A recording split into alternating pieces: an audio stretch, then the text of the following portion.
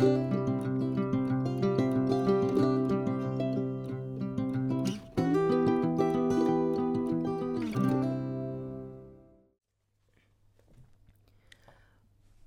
to a treasury of good things. My name is Cheer Helton, and before we begin our readings, I'll start us off with a word of prayer. Heavenly Father, I thank you so much for this day. I thank you so much for the people who have gathered together to listen to this podcast. Father, I pray for each of them today as they go about what you've called them to do today, with the work, with their families, with their friends. Father, I just pray so much that your blessing would be on everything that they do today, that you would be in their minds and in their words, in their hearts, in their actions, in the thoughts that they have. Father, I pray that you would have them continually to pray to you, as we've been commanded to do, to continually pray. Pray without ceasing, Father. I just pray that that would get to be the way our minds normally work, to always be in dialogue with you. Father, I pray that we would not put anything over our relationship with you, that nothing would have more importance to us than our relationship to you. That politics wouldn't be more important to us, that societal pressures wouldn't be more important to us, that cultural moments wouldn't be more important to us. Father, I pray that the opinion of others wouldn't be more important to us than your opinion of us.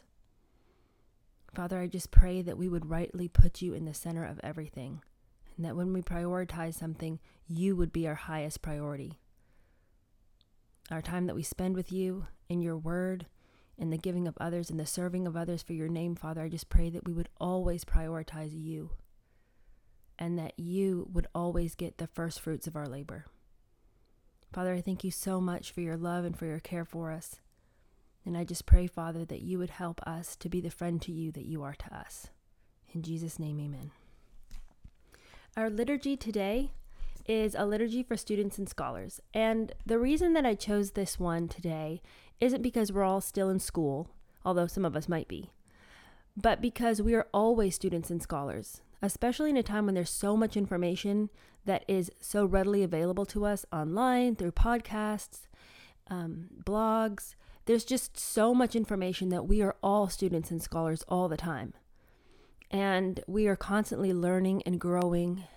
If we are not stagnant human beings, we are always students of something. And so I knew that this would be applicable to everybody. So, a liturgy for students and scholars. May I learn to love learning, O Lord, for the world is yours, and all things in it speak, each in their way of you, of your mind, your designs, your artistry, your power, your unfolding purpose. All knowledge is your knowledge, all wisdom your wisdom. Therefore, as I apply myself to learning, may I be mindful that all created things are your creative expression, that all stories are held within your greater story, and that all disciplines of order and design are chasing after your thoughts, so that greater mastery of these subjects will yield ever greater knowledge of the symmetry and wonder of your ways. Along this journey, O great architect of life and beauty, bless me with teachers who are passionate about the subjects they teach, and with mentors who will take joy in awakening in me a fierce love of those parts of your creation and your story that they have already learned to love well. As I apply myself even to those subjects that I might at first find tedious, reward my efforts with new insights, fresh inspiration, small epiphanies, and with the firm conviction that you are at work in my heart in all circumstances, not only broadening my knowledge, but also shaping my heart by patience, endurance, and discipline, that I might mature to more fitly and humbly serve the purposes of your greater kingdom. Give me a deepening knowledge of truth and a finer discernment of the ideas I encounter in my studies. Guard my mind always against error, and guard also my heart against the temptation to compare my own performance to the work of my peers, and so to fall into either of the twin traps of shame or pride. Grant instead that I might happily steward what scholarly gifts you have appropriated me, and that I might do so as means of preparing myself for service to you and to others, my identity drawn from your love and forgiveness, and not from my grades or accolades here. Open, O Lord, as you will, the paths of my life in the days yet to come. Use my studies to further shape my vision of what my place and call in this world might be. Begin to show me where my own deep gladness and the world's deep need might meet. And in that light, let me be mindful not only of my studies, but also mindful of the needs of my peers and even of my teachers. Let me respond with mercy to the failings of others. Let me be in this school, even in small ways, a bearer of love and light and reconciliation, which is to say, let me in humility be your child. God, grant this child discernment and wisdom. Guard me from error. God, grant this child knowledge and understanding. Lead me to truth. God, bless the labors of this new season. Shape me for your service. Amen. I think the thing that stands out to me the most, especially if you are, like me, past school but still a student and a scholar, that my greatest prayer so often to the Lord is that He would help me to discern what is true, especially when you're sort of plodding along trying to find out things on your own without a guide or a mentor or a teacher, but you are discerning things in articles or blogs or podcasts, and you have to decide, Lord, is this true? Is this not? Should I believe this? Is this something that I should take? Is this something I should leave? And the Lord has promised to give us wisdom without reproach. And so as we approach anything we're studying, that should be our prayer. Lord, give me wisdom. Help me to know if what I am delving into is true, good, beautiful, worthy of my time. Does it have eternal significance? Should I bother with this? Is it something that you want me to continue to investigate? He'll be clear about it. The Lord doesn't hide himself from us. The Lord will let you know if it's something that you should continue to study or if it's something that you should let go. And if you are in school, still pray that prayer, because there's a lot of things being taught that aren't necessarily the truth. There's a lot of ideologies that are being set out as truth when there's really no proof, if at all, if those things are true and right. So always pray, Lord, keep me from error. And He will. He'll guide your step. He will enlighten you and broaden your minds to things that you need to take in. And if you are in lockstep with Him, He will show you the things that are not true, the things that you should sort of close the book on and move on. And He will make clear the things that you should continue to learn about. All right, on to Fox's Book of Martyrs. We have a little bit of a longer read today. This is Today we are reading about the fourth persecution under Emperor Marcus Aurelius Antonius. Now, Marcus Aurelius is fairly well known. We all know Marcus Aurelius. If you remember that movie Gladiator from 2000, so what was that, like 21 years ago? Oh my gosh. Remember, Marcus Aurelius was the emperor in that movie. So Marcus Aurelius is also well known because he was a philosopher and he wrote the Meditations, which people still read today. But life was not very good for the Christians under Marcus Aurelius. So let us begin. The fourth persecution under Emperor Marcus Aurelius Antonius. Marcus Aurelius was a philosopher and wrote Meditations, a classic work of Stoicism, which is an indifference to pleasure or pain. He was also fierce and merciless towards Christians and responsible for the fourth general persecution against them. The cruelties against Christians in this persecution were so inhuman that many of those who watched them shuddered with horror and were astonished at the courage of the sufferers. Some of the martyrs had their feet crushed in presses and were then forced to walk over thorns, nails, sharp shells, and other pointed objects. Others were whipped until their sinews and veins were exposed. Then, after suffering the most excruciating tortures that could be devised, they were killed in terrible ways. Yet few turned from Christ or begged their torturers to lessen their pains. When Germanicus, a young man and true Christian, was delivered to the wild lions on account of his faith, he behaved with such astonishing courage that several pagans were converted to the faith that inspired such bravery. Polycarp, who was a student of the Apostle John and the overseer of the church in Smyrna, heard that soldiers were looking for him, and he tried to escape but was discovered by a child. After feeding the guards who captured him, he asked for an hour in prayer, which they gave him. He prayed with such fervency that his guards said they were sorry that they were the ones who captured him. Nevertheless, he was taken before the governor and condemned to be burned in the marketplace. After his sentence was given, the governor said to him, "Reproach Christ, and I'll release you." Polycarp answered, 86 years I have served him, and he never once wronged me. How then shall I blaspheme my king who has saved me?" In the marketplace, he was tied to the stake rather than nailed, as was the usual custom, because he assured them that he would stand immovable in the flames and not fight them. As the dry sticks placed around him were lit, the flames rose up and circled his body without touching him. The executioner was then ordered to pierce him with a sword. When he did, a great quantity of blood gushed out and put out the fire. Although his Christian friends asked to be given his body as it was, so they could bury him, the enemies of the gospel insisted that it be burned in the fire, which was done. Felicitatis, a well-known lady of a wealthy Roman family, was a devout and pious Christian. She had 7 sons who were also devout Christians. All were martyred. Januarius, the eldest, was scourged and pressed to death with weights. Felix and Philip, the 2 next, had their brains dashed out with a club. Silvanus the 4th was thrown from a precipice. The 3 younger sons, Alexander, Vitalis, and Martial, were beheaded with a sword. Felicitatis was then beheaded with the same sword. Justin, the Greek theologian who founded a school of Christian philosophy at Rome and wrote Apology and Dialogue, was also martyred during this time of persecution. He was a native of Neapolis in Samaria and was a great lover of truth and a universal scholar. After his conversion to Christianity, when he was 30 years old, he wrote an elegant epistle to the Gentiles and employed his talents in convincing the Jews of the truth of the Christian faith.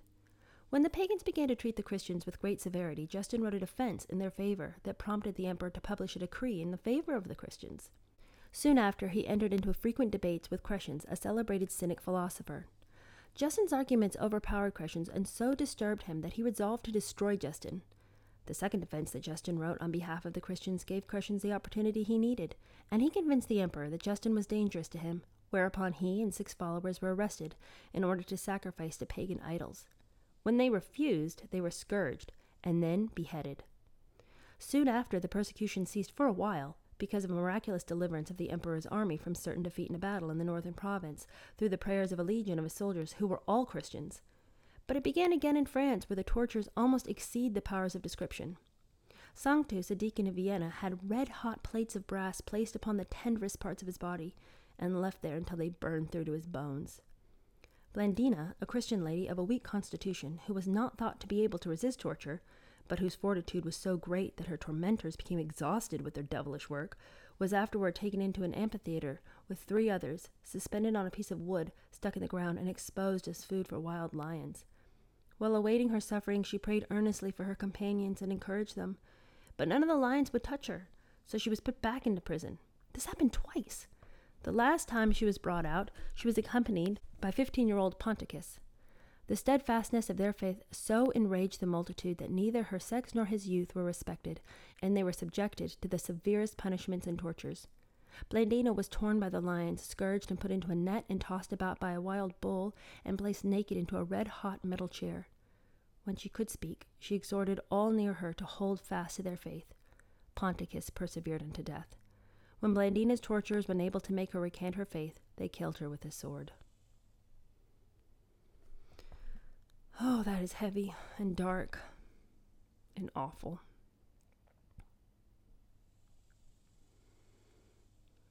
I don't think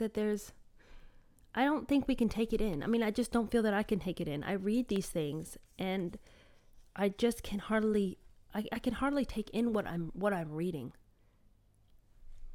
To know that that would be your reward for confessing Christ, to know that you would be hunted, captured, and tortured, and yet all these people willingly chose the Lord. Goodness, I pray for the faith of Americans that we can have that sort of faith. We've just had it so easy. I don't mean that every American has had like a perfectly easy life. I don't mean that. We've all had to have hard and difficult things, but I'm talking about none of us have ever had to decide, will I follow the Lord or will I deny him so that I can keep my life? But I know full well that if that will ever be something that God asks you to do, you can be fully sure that you will have the grace required. But that is hard. Those are hard words to read. And those are hard stories to hear. But may they encourage our hearts, because These were real people. This is not a fairy tale. This is not some supposition that maybe this happened. We know these to be true historical people. Actual people experienced this and went to the grave encouraging those around them who were suffering, who withstood the suffering, and went rejoicing to heaven. We can know full well that happened, and that if it was required of us, we could also stand firm for our Father and for our brother, Jesus Christ. Because the Lord would give us the mercy to do it, and the grace to do it, and the power to do it. And in some ways, I do pray that we would get to see our own brothers and sisters in Christ love the Lord like that. Not because I want us to suffer, but because I think it's so easy to belittle the worth of what we have in Christ when there's no threat against it. Sort of like you don't know what you have until you don't have it anymore. I know that's such a cliche, but I think that sometimes we don't really value what we have in Christ because we have good lives. Our lives are relatively speaking quite easy, especially in the West, in America. What do we lack? What can't we have but for a little hard work, you know? And so I think that because our lives are so easy, that kind of makes Christianity, which is part of our lives, also seem easy. It's just this thing that we've acquired. Just a part of our identity, of our general identity. But I think sometimes we don't understand the weight and value of what we have because it's never been threatened. And we've never actually, with our own eyes, ears, and senses, been able to take in somebody who is being threatened. Their life is being threatened for the faith. We've never, ever in this country been able to witness somebody holding firm with all their might to the truth while their life is on the line. And I think that the witness of that would be awe-inspiring. And I'm not saying that I'm over here just chomping at the bit, hoping that persecution will come to us. I hope it does. And I wish there was other ways that we could come to love the Lord with all our heart, mind, and soul. But I think that the reality is that the church grows in persecution. It does. We're reading all about the Roman Empire, and they were hunting Christians, killing Christians, and yet they could not stamp the church out. And we see that in all these other nations across the globe where Christians are persecuted, and yet the underground church is thriving. Yet in the West, where we can have all the religious freedom we want, church attendance is down. People's affiliation to the church is waning. People's allegiance to the faith is disappearing because there's no threat to it. And we feel like we can pick it up whenever we want when we sort of finally feel like it. Maybe a little persecution would do us good. All right, on to our hymn. So the hymn I chose is "This is My Father's World." And I chose this for two reasons.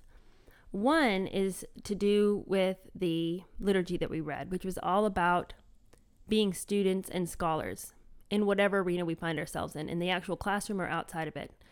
But everything we encounter cerebrally is something that was given to us by the Father.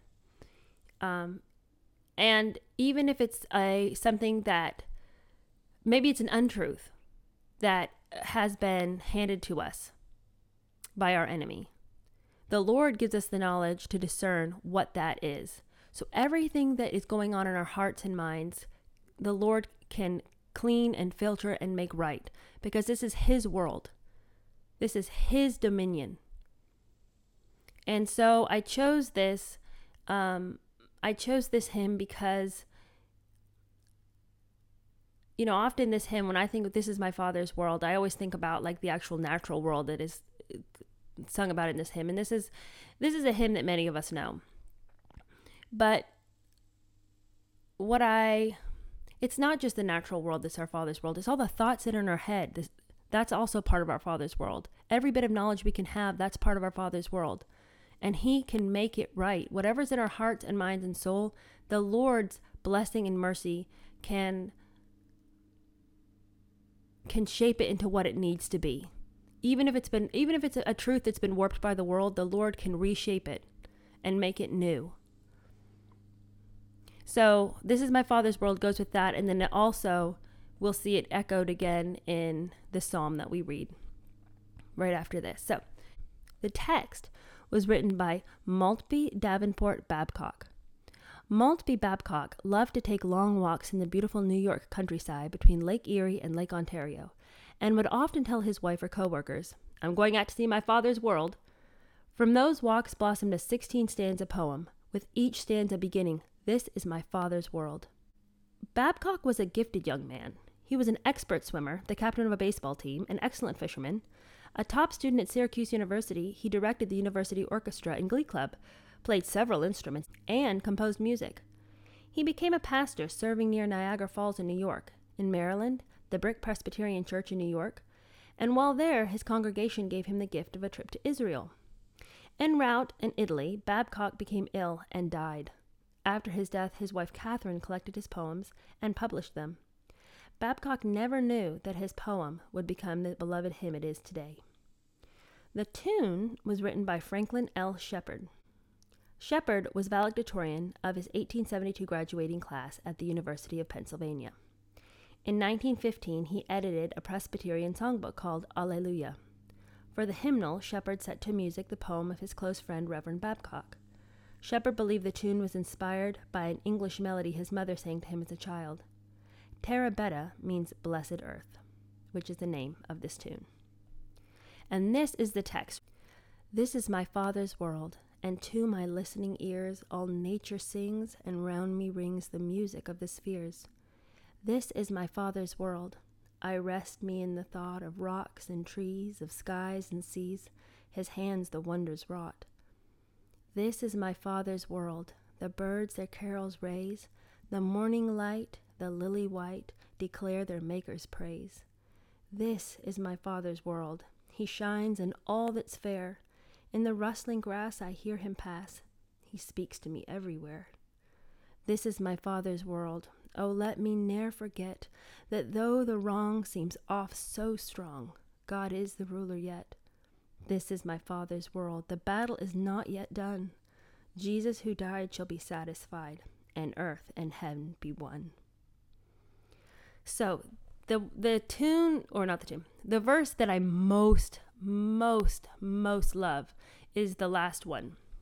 And it's actually one that I think of often because it's something that I've sung to myself to comfort myself when it seems that the devil's winning, that we can't seem to get ahead of all of his cunning and manipulation. I'll sing the last verse because it's my favorite one. This is my Father's world. Oh, let me ne'er forget that though the wrong seems oft so strong, God is the ruler yet. This is my Father's world. The battle is not done.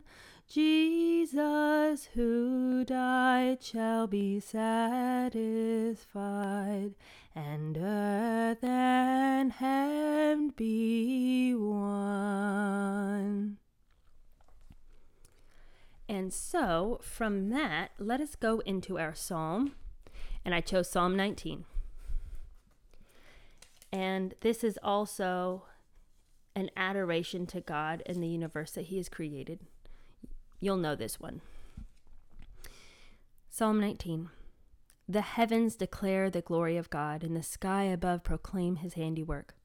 Day to day pours out speech, and night to night reveals knowledge. There is no speech, nor are there words whose voice is not heard. Their voice goes out through all the earth, and their words to the end of the world. In them he has set a tent for the sun, which comes out like a bridegroom leaving his chamber, and like a strong man runs its course with joy. Its rising is from the end of the heavens, and its circuit to the end of them, and there is nothing hidden from its heat. The law of the Lord is perfect, reviving the soul. The testimony of the Lord is sure, making wise the simple. The precepts of the Lord are right, rejoicing the heart. The commandment of the Lord is pure, enlightening the eyes. The fear of the Lord is clean, enduring forever. The rules of the Lord are true and righteous altogether. More to be desired are they than gold, even much fine gold, sweeter also than honey and drippings of the honeycomb. Moreover, by them is your servant warned, and keeping them there is great reward. Who can discern his errors? Declare me innocent from hidden faults. Keep back your servant also from presumptuous sins. Let them not have dominion over me. Then I shall be blameless and innocent of great transgression. Let the words of my mouth and the meditation of my heart be acceptable in your sight, O Lord my God, my rock and my redeemer. Don't you just love that? Don't you just love that where it talks about he has set a tent for the sun, which comes out like a bridegroom leaving his chamber, and like a strong man runs its course with joy? Don't you just love that idea of the sun running its course with joy? I just love the idea that all around me, everything is constantly proclaiming the glory of God. I mean, it just makes me want to join in, doesn't it? I mean, last night I went for a run, and it's summertime, and I could hear all the cicadas and everything, and the evening birds were chirping, and I'd been listening to some music, and I just took my earbuds out, and I just ran with the sounds of all of nature proclaiming the glory of God. And I had to stop because I was like tearing up, because it was like I had chills, and I was tearing up because I thought, I get to stand in this moment with all of nature proclaiming the glory of God, all of nature singing to God, and I get to sing to God with everything, every bit of my being. Even as I'm running, I am rejoicing in the Lord, and I'm rejoicing in the strength that He's given me. I am praising Him with the movement of my body. I want to be like the sun running its course with joy. I'm going to pray for us real quick before we close up today. Thank you so much for listening. I hope that this was an encouragement to you. And I hope that there was something that was said today that lodges in your heart for the rest of the day, that is God's message to you, that it's God's love letter to you. Something that was read about in the Psalms, in the liturgy, in the hymn, in the history, something that you can hold on to today as your something from God. Let me pray for us real quick. Heavenly Father, these readings were good today.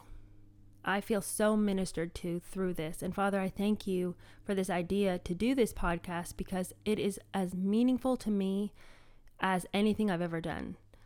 Father, if I am the only one who ever hears this, because I'm the one that recorded it and I'm the one that edits it, thank you. Thank you for this collection, Father, of good things. Thank you, Father, for this encouragement. Father, I thank you for a beautiful world that declares your glory all the time, and I pray for eyes that would help me to see it, and I pray for a heart that would want to join in and sing with the rest of the world to you, to your glory, Father. Lord, I pray that today I would run my race with joy, like the sun that races across the sky. Father, I pray that I would live out each moment as you would have me to live. Psalm 139 talks about how all the days of my life are written down when yet there were none of them. Father, there is a way in which you would have me live today. Father, I pray that I would live it to your standard. Father, I thank you for the Holy Spirit that helps me to live to your standard. I thank you that I do not have to bring anything to the table except for an obedient heart. I thank you, Father, that you help me to fulfill the things you've asked of me. Father, help me to obey you in all that I do, and help me to make you my highest priority today. In Jesus' name, amen.